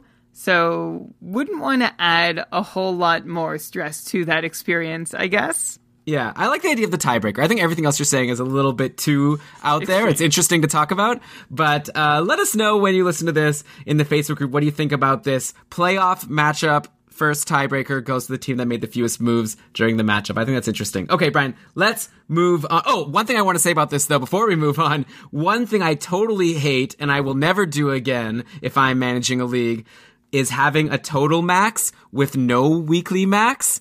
Could really ruin your league. Because Brian, and hey, I want to give you credit. You beat me fair and square in our semifinal matchup in the league. We played against each other last season based on the rules of the league, but it was so annoying. We both went into this matchup. I had maybe like 20 moves and you had 20 moves, and we were pretty even. And then just like, it was like a battle of just every day. We would each make like 5 or 6 moves, and then I wanted to conserve some moves potentially for the finals. You decided to go all out on one of the days and like use a bunch of moves. And I was thinking, oh no, Brian, like now you were going to beat me. You got so many games and you did beat me, but then you had no moves left for the final because you had to use them all to beat me. So it was sort of like we both ended up losing in this scenario, and you got killed in the finals. Or not killed. Wait, I did not get killed in the finals. I mean, I'm sorry. I'm exaggerating to make a point, but I don't need to, okay? But the bottom line is, pulled it off. You did very well. All I'm saying is, I think you should always have a weekly max. Maybe it doesn't have to be 4, maybe it could be 6 or whatever, but I don't think you should just let, especially in a playoff matchup, even if a team has saved all of their acquisitions all season long, I still think it's a bit crazy to just let them use them all in a single matchup. Also, like in your matchup, you had such an uphill battle because you had like 2 moves and your opponent had 25. Also, you had no fab left, and your opponent had so much fab. So he was able to drop even his superstar players for a day they weren't playing because he knew he'd be able to bid $1 on them the next day to get them back. So it was very ridiculous. We definitely need to put controls in place so that can't happen again, which we will by adding weekly maximum. I agree with you about the need for weekly maximums. I should not have been allowed to do what I did, but hey, it was a loophole. I exploited it. I finished ahead of you. Hey, there you go. I still won the President's Trophy. I have that to hang my hat on. Okay. Next, I want to talk about IR quickly. That's always a decision you have to make in your league, how many IR spots you want to have. Very quickly, for those of you who don't know what I'm talking about, and I'm sure you do. Why are you listening this long into a podcast about fantasy hockey leagues and you don't even know what IR spot is? But basically, and now I'm insulting the one person who doesn't know what it is, of course. But yeah, if you have a player who's injured, you have the opportunity to not have him waste a spot on your roster where you're not getting any value of it, but you don't want to drop the player. You know, this happens to Chris Letang every year for half the season. You could just put him in your IR and then pick someone else up from free agency. No cost to you. So like the cost to you is you lose your really good player, but you're able to put the player in AR and not have them waste a spot on your roster. So a decision you have to make when designing your league is, first of all, how many IR spots to have on your roster. And then secondly, how lenient you want it to be in terms of who's allowed to go in your IR. So the most strict is just only players who are literally in the injured reserve by their NHL team, like using the NHL's IR system. if you do that, then any player who just has the flu or is day to day, or even sometimes it's like a long-term injury, but the team just had no reason to put them in IR for different cap reasons or roster number reasons, then you're just stuck with the guy. If you have IR plus like Yahoo has, or ESPN has this O symbol, or with Fantrax, you could just specifically say who's allowed in IR. You could decide if you want to just let any injury at all go into the IR. Do you have a preference, Brian, of whether to use IR plus or straight up IR with the strict NHL injury reserve? No, I don't like using the strict NHL injury reserve. As we learned last year, I think it was Winnipeg Jets beat writer Ken Wiebe who illuminated us as to how injury reserve decisions are made for each player. And it's not always just about the injury. Like, there are other implications at play and little nuances here that don't directly relate to whether a player can play or not. Like, there's about the stage of diagnosis and prognosis involved. So you can have a guy who's injured and not going to play for another month at least, who's still active on your roster or active on the NHL team's roster. And so I think the ability to put someone on IR plus who you know is out, but just not officially on IR in your lineup and be able to replace them quickly is only fair. Yeah, though, of course, then you have the thing where if a player just has the flu and is missing just that game, then you're able to put them in. But I like that. I think it's fine. Like, you're punished enough. The players you have on your roster are the players you think are the best. Anytime someone's injured, you have to put them in the IR and pick up someone who was obviously worse. Because if you thought the player in free agency was better, then you would have just picked them up in the first place. So I think it hurts you enough to have an injured player. And also, if you have like a maximum number of acquisitions per week, like we do in the Cupful, I think you're being hurt enough that you have to use an acquisition and you have to get a worse player. So I agree with you. I think that just any injured player should be allowed in the IR. I know one thing we maybe disagree about, though, is how long should you be allowed to keep that player in the IR? Because what happens is you put a player in your injured reserve, then they're no longer injured, but not all the fantasy platforms, depending on your rules, you could leave the healthy player in your injured reserve and just kind of have this guy. He's not contributing to your roster now, but you could sort of delay the decision, because normally when the player is healthy, if you want to bring them back in, you have to drop someone from your team in order to bring the guy back from IR. But sometimes I really like the strategy, actually leave the guy in IR, wait for your next player to get injured, and then you could swap them. Like, what's the rush? Why, if you have no one obvious to drop, maybe just keep the guy. You have dibs on him when you want to bring him in. You could maybe decide to drop him later. I like that, but obviously that seems a little bit unfair because you just keep players stashed. So there are different rules that different platforms had. We were really strict in the Cupful last year. We made it that once a player in the IR was no longer IR eligible, you weren't allowed to even set your roster. Like, you weren't allowed to move a player from your bench into your active roster. You couldn't do anything. So if you hadn't set your roster for the next couple of weeks, you're basically forced to fix up your IR situation. I thought that was a little bit harsh, but Brian, I'll let you talk. What do you think about this whole thing? It was a little extreme. There were some extenuating situations where it was totally unfair. Like, someone, had an injury earlier in the day and they had hours to react to be able to get their goalie in their lineup. There were things that just didn't work out exactly the way that we had planned, but on the whole, I like the idea of putting some pretty severe restraints on anybody who wants to have someone on their roster who is eligible to play, but is just better for them to be stashed in their IR illegally. The general way most platforms handle ineligible players, like healthy players still in an IR spot, is you can't add anybody new to your team while you have the healthy player in IR, which is a good start, but I don't think it's enough of a deterrent for people to just, grab guys, keep them if they're healthy in their IR, and still get by with the rest of their roster. Good for them for doing it, but it also totally dilutes the free agent pool. I remember in the league you just referenced, Elon, that had the unlimited weekly moves, you had 4 guys in IR at one point. I swear 3 of them were healthy, and you were good. You were just rolling that way for a month or longer. And meanwhile, I was looking for scraps in free agency, knowing full well that legally there should be at least 2 or 3 more quality guys. I would have been happy to have any of the guys off your roster. Good for you for building that roster. But those guys should have been in free agency. So I don't think those restraints are always strict enough. And that's why I'm a fan of being even stricter and harsher on anyone who's keeping ineligible players on their IR. Yeah, I think the problem with what we had with the Cupful last year on Fantrax, like I said, when you couldn't even do a roster move, the situation would come up where you had a player who was injured at the start of the day, you didn't know, and then like maybe right before the game started, it was announced they're no longer injured and they're going to play. So all of a sudden your roster got locked. But let's say you hadn't yet decided which goalie to put in, and all of a sudden, the goalie starts got announced and you wanted to put your goalie in, and now you were trapped. You couldn't even put your goalie into your roster because you had an ineligible person in your IR, but you couldn't drop the person from the IR because their team had already played that day if it was an earlier game. So then that team was completely stuck. I think probably the best way to go, and I'm sure Fantrax supports this, they have so many flexible options, is maybe it should be that if you have an ineligible player in IR, you should have to get him out within, let's say, a few days, like let's say 3 days or 4 days, and after that your roster locks as opposed to it locking right away. I think that would mitigate the problem of like the day of being stuck, but still not letting you keep the guy in forever and ever and still let you manage your roster. So maybe that would be good. I think Fantrax allows that. You'll have to check it out. Brian, what do you think about just the number of IR spots? We go with 4 in the cupful. Can you articulate why we don't have fewer or more? Why not unlimited?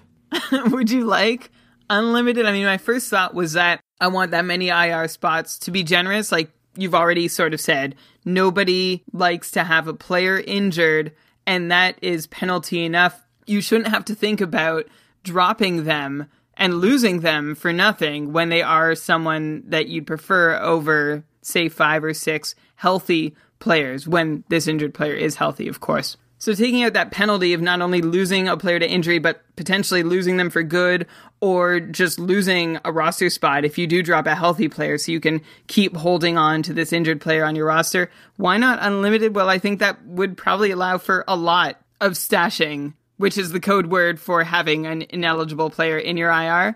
So, I don't know. I guess I've never really thought about having unlimited. Why not? Do you know? Well, I think if you're allowed to add IR eligible people onto your roster and then throw them right into your IR, then, that could be a good strategy. Just find all the injured players, put them in your roster, and then whenever they're healthy, you have dibs on all of these guys if you had unlimited spots. Of course, there's ways to mitigate this by having acquisition limits, and also in Fantrax, they have an option for one of their premium features is that you can't add injured players onto your roster, so then you wouldn't be allowed to do that. So I don't really see a reason why not to allow more if you have those features, but yeah, I think 4 is enough, where we don't want people to take advantage. There's probably clever ways even we're not thinking of where you could take advantage of having too many IR spots. I think you definitely don't want to be in a situation where like you only have 1 IR spot. We get people messaging us all the time, I have Barkov and Letang and they're both injured. Which one should I drop? And it's like, that's so mean that you even have to make that decision. You're already losing elite players. Do you also have to like drop one and give it as a gift to a player who happens to be lucky and not have an injury? I wish there just weren't injuries at all in fantasy hockey, but obviously hockey is a real sport being played by real people and injuries happen. So I think 4 is a decent number. We haven't had many complaints in the couple. Rarely, like once in a while, someone has more than 4 injuries and then they complain, but obviously you would, but that's pretty rare. That's that's really very bad luck. And of course it compounds the bad luck by saying, well, there's not enough room in your IR, so you are finally going to have to drop someone. But there is a line somewhere that we need to draw saying there's a maximum amount of players, and maybe then you trade one of your injured players to another team to free up a spot in IR. Yeah. Okay. One more thing I want to discuss, Brian, before we end the show and give our big announcement. I feel like we're doing this big announcement thing wrong. I almost think it should have been earlier in the episode because, well, I trust everyone who's listening be so into everything that we have 100% listener retention from the first 2 minutes of the episode to this point. So we're even going to have a debate on the show about our announcement, and the people listening have no idea what we're talking about. This is very compelling stuff. I think, Brian, the announcement, which now everyone is so curious about and they're going to end up being underwhelmed, but we're also going to keep announcing it every episode moving forward, so it's okay to leave it to the end here, I think. Okay. But one more thing I want to talk about first before we end the show with our much anticipated announcement. We're burying the lead. We've spent an hour and a half burying the lead. The content of the show was the lead. We appreciate people listening to the show. Okay. Like I said, I still want to talk about the draft, a very important part of the fantasy season. It's the first thing that happens. That's how everyone gets their teams there's two common ways. You have snake draft, where you just take turns, 1, 2, player 1, player 2, player 3, and then usually we snake back. I guess you could also have a straight up draft of you draw your numbers 1 through 12, let's say for a 12-person league, then you go 1 to 12, 1 to 12, 1 to 12, like the NHL does. That's obviously very unfair to the team who has 12 and gets last pick in every round. It's more fair to have a snake draft where you go 1 to 12, then 12 to 1, then 1 to 12, so everyone gets hopefully the same options of the values of players. But still, when you're in a draft like that, sometimes you just don't get options. If you're 12th pick, you're not getting Erik Karlsson. You're not getting Sidney Crosby. You're not getting Connor McDavid. So that's why another popular thing to do in fantasy is to have an auction draft where everyone gets a budget, and then basically you go through each player in the NHL. Like, you take turns nominating player, then every person in the league gets the same opportunity to get every player. You decide how much you want to bid, and then if you pay too much, then you're not going to have as much to bid on players later on. You're going to have crappy players at the bottom of your roster, but at least you got the superstar that you wanted. So it's more fair. But of course, the cons of doing an auction is that it takes a lot longer, and I guess a lot more prep is needed, as opposed to a snake draft where you could just sort of have your list of rankings, even for the amateurs, and they'll end up with an okay team if they just go by who's the best player available according to my list. You said this was the first thing that most leagues do. I feel like we should have talked about it earlier, but I'm going to start arguing with you about... I'm getting carried away with this arguing idea of this episode. We blew it, Brian. Let's re-record. Let's start over. Okay. Or just cut and paste this to the first part. Whoever listened this long, you deserve it. You've earned... Wait, did you just suggest that I cut and paste it? What do you think? Who do you think I am? I have a full-time job, Brian. I can't just be... I'm going to edit this podcast to cut out all of our gaffes, but I'm not going to start moving things around and trying to make it make sense. All of your gaffes. But anyway, please. Going back to the auction versus snake situation, one reason why I love the auction is because going into your draft, you can have any team you want, any player you want. If you're starting in a snake draft and you get assigned 7th or 8th spot, you're not getting Connor McDavid. No chance. You're probably not getting Erik Karlsson or Brent Burns or Sidney Crosby. They're all going to be off the board before you even get started. In an auction draft, it's level right from the start.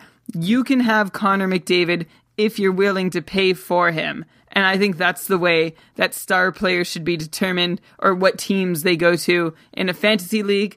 I think that's a really fair method for building a team, and it also brings strategy into it right away. Like, you are making big strategic decisions right off the bat. And again, this is like a competitive idea, and I've rarely ever met someone who hasn't auction drafted who's into the idea. But almost without exception, once someone has auction drafted once, they're into it. They are committed. They like it forever, except for Jay, one of our patrons who unwillingly auction drafted for this year's Cupful, and he wasn't so pleased with the way it went, and he doesn't want to do it again. But most people are totally into the idea once they give it one shot. It's a really intimidating thing to get into because there's also not a wealth of knowledge or like databases online that give you suggested player values in an auction. Like, you really have to read the market, and there's a lot of dynamic flow throughout the auction to figure out how much a player of a certain type is worth at different points in the draft, and even nomination order is another strategic part.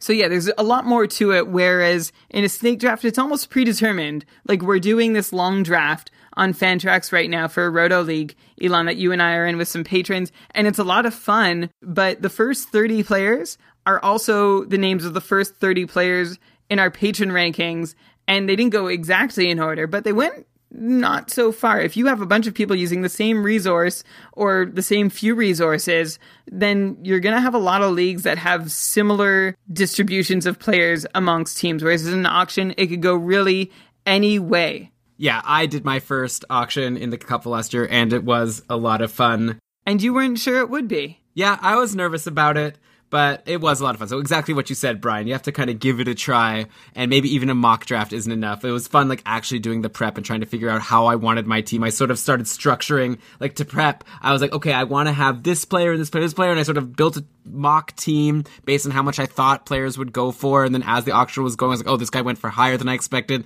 so I have to reduce the amount I'm going to spend on this position. It's very complicated. I'm probably not selling it well, but I don't need to. We don't get extra shares in Fantrax if people use auction draft. drafts or anything like that.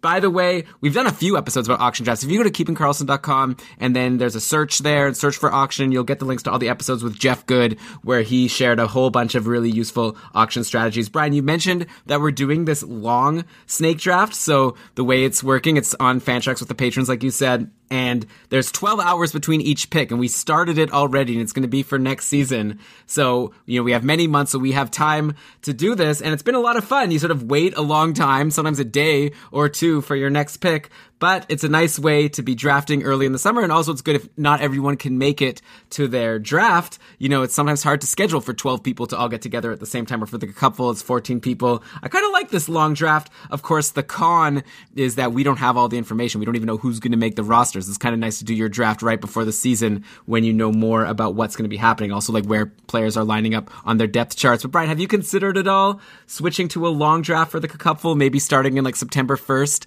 and going for a month up until October? Do you think that's something we should consider? It would be interesting. It certainly takes away the difficulty of scheduling everyone, and we make a lot of effort to make sure everyone can attend their draft live, but it's not always possible. It can be hard to recover from a team that ends up being auto-drafted poorly, or you don't have someone to step in for you, which we really try to encourage. So a long draft would solve that problem.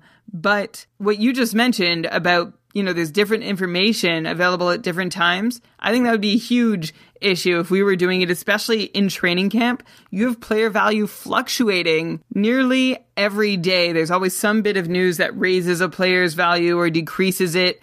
And having all that in flux during your draft seems like a really difficult thing to manage, and perhaps a little unfair depending on when you're drafting, or if you just draft someone who then got injured and then you need to replace them quickly. Maybe it actually is an advantage that way. Like if you draft Jonathan Quick in one pick and then you find out he's injured for 6 months by the time your next pick comes around, you can try to correct for it pretty quickly.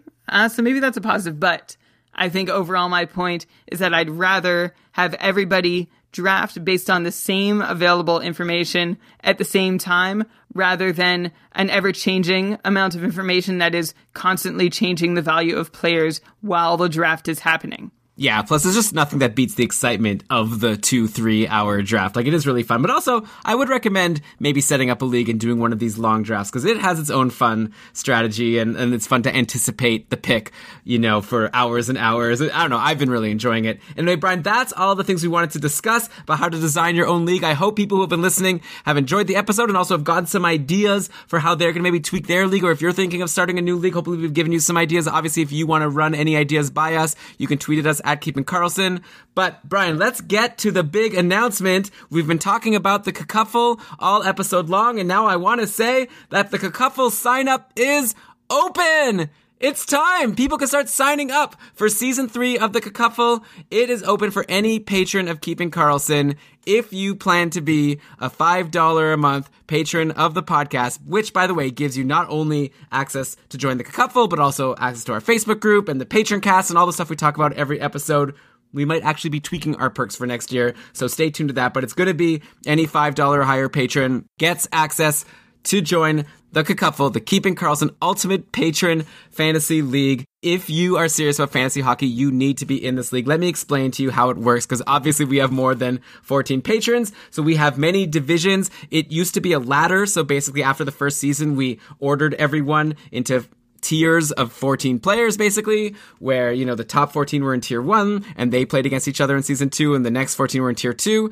This year, we've decided to change it up. We're doing a pyramid. So basically, there's going to be one division for tier 1, then there's 2 divisions for tier 2, 3 divisions for tier 3. And basically, how it works is if you win your league, you're going to jump up 2 tiers. If you lose your league, you're going to fall down 2 tiers. So I'm saying if you come in last place. Also, second last place goes down 1, and second place in your league goes up 1. You don't have to worry about all the math. All you have to know is that you could join the Cupful this season, and assuming there's going to be fewer than 15 divisions, and that would be a lot of people, right? 15 divisions of 14 people. I don't think we're going to fill that up. So you're probably going to be in the 5th tier if you join. If you win one of the tier 5 divisions, next season, you're already in tier 3. You win that. 2 years from now, you're in tier 1, competing against Brian to become the ultimate Cupful champion, just like Jeff, who was the first ever Ultimate Cupful champion when he won the Tier 1 division last year. So definitely this is a league that you're going to want to join. I promise it's going to be a lot of fun. You've got Brian and I as commissioners, always thinking about how to make it perfect. And the main reason, though, is you're competing against all of your smartest competition. Prove to yourself that you are amazing at fantasy hockey by joining the Cupful and climbing your way up. So if you're interested in playing in the Cupful, all you have to do is sign up to be a patron of Keeping Karlsson by going to keepingkarlsson.com/patron. We still have our promotion going, by the way, for the summer, where you can sign up for any amount, even $1, and that will get you access to our Facebook group where we talk fantasy hockey all the time, access to our patron cast, and you can sign up for the Cupful. There's just going to be a thing that if you actually want to play in the Cupful, you'll have to go back up to $5 by the deadline, which is around September 1st. We'll give you all the announcements and all the things in the Facebook group. But anyway, sign up is open, and we're really excited to fill it up with as many divisions as we can so that it could be the ultimate patron fantasy league, just like we call it. I'm really excited. Season 3 of the Cupful, I think it's going to be our best season yet. Well, definitely with all the tinkering we've done and the tweaking and the discussions we've had. I mean, this has been a pretty thorough episode, and it's just a taste of what Elon and I have talked about in preparing the Cupful in every year. And so I think we improved last year over the year before. So this year is going to be another improvement that is both fun and competitive. Elon, have we told people how to sign up yet? Yeah, they just need to go to keepingkarlsson.com/patron. And then once you're signed up as a patron, we will post in the Facebook group how to sign up for the Cupful. I can't tell people because I don't want everyone signing up. Only the patrons get to sign up. But if you want to see the rules of the Cupful, if you're actually interested in all of the dynamics of the pyramid and how it will work to climb and go down tiers, you could check out the rules at keepingkarlsson.com/Cupful. And that's KKUPFL, Keeping Karlsson Ultimate Patron Fantasy League. That might be hard for people to remember just by listening, but keepingkarlsson.com/Cupful will send you to the rules. It's going to be tough, Brian, for you to stay in Tier 1 because it's a 14-team division, but there's going to be 7 teams coming in from Tier 2 and 3, so the bottom 7 of Tier 1 aren't going to be able to stay, so you're going to have to be one of the best if you want to hang and stay in Tier 1 the next year. I'm pretty good at being one of the best. Yeah? What place did you come in last year? 6th, so I guess I would have just hung in there, but I think I can do better. I know where I went wrong. Yeah, well, I definitely know that one of our patrons, Dave... What did you think I was going to say? Oh, sorry. No, I thought you were going to talk about it. I thought you were going to give your excuses. Okay, go. I wasn't going to give an excuse. I was just going to say that I know that one of our patrons, Dave, the one who beat me in Tier 2 last year in order to climb his way... Well, he beat a lot of people, right? He didn't actually beat me in the playoffs, but I just considered him my opponent. I ended up coming in, 4th or something, so I'm staying in Tier 2. But Dave, who won our tier, he is very confident that he's going to take the Tier 1 championship. Plus, you've got to compete against Jeff,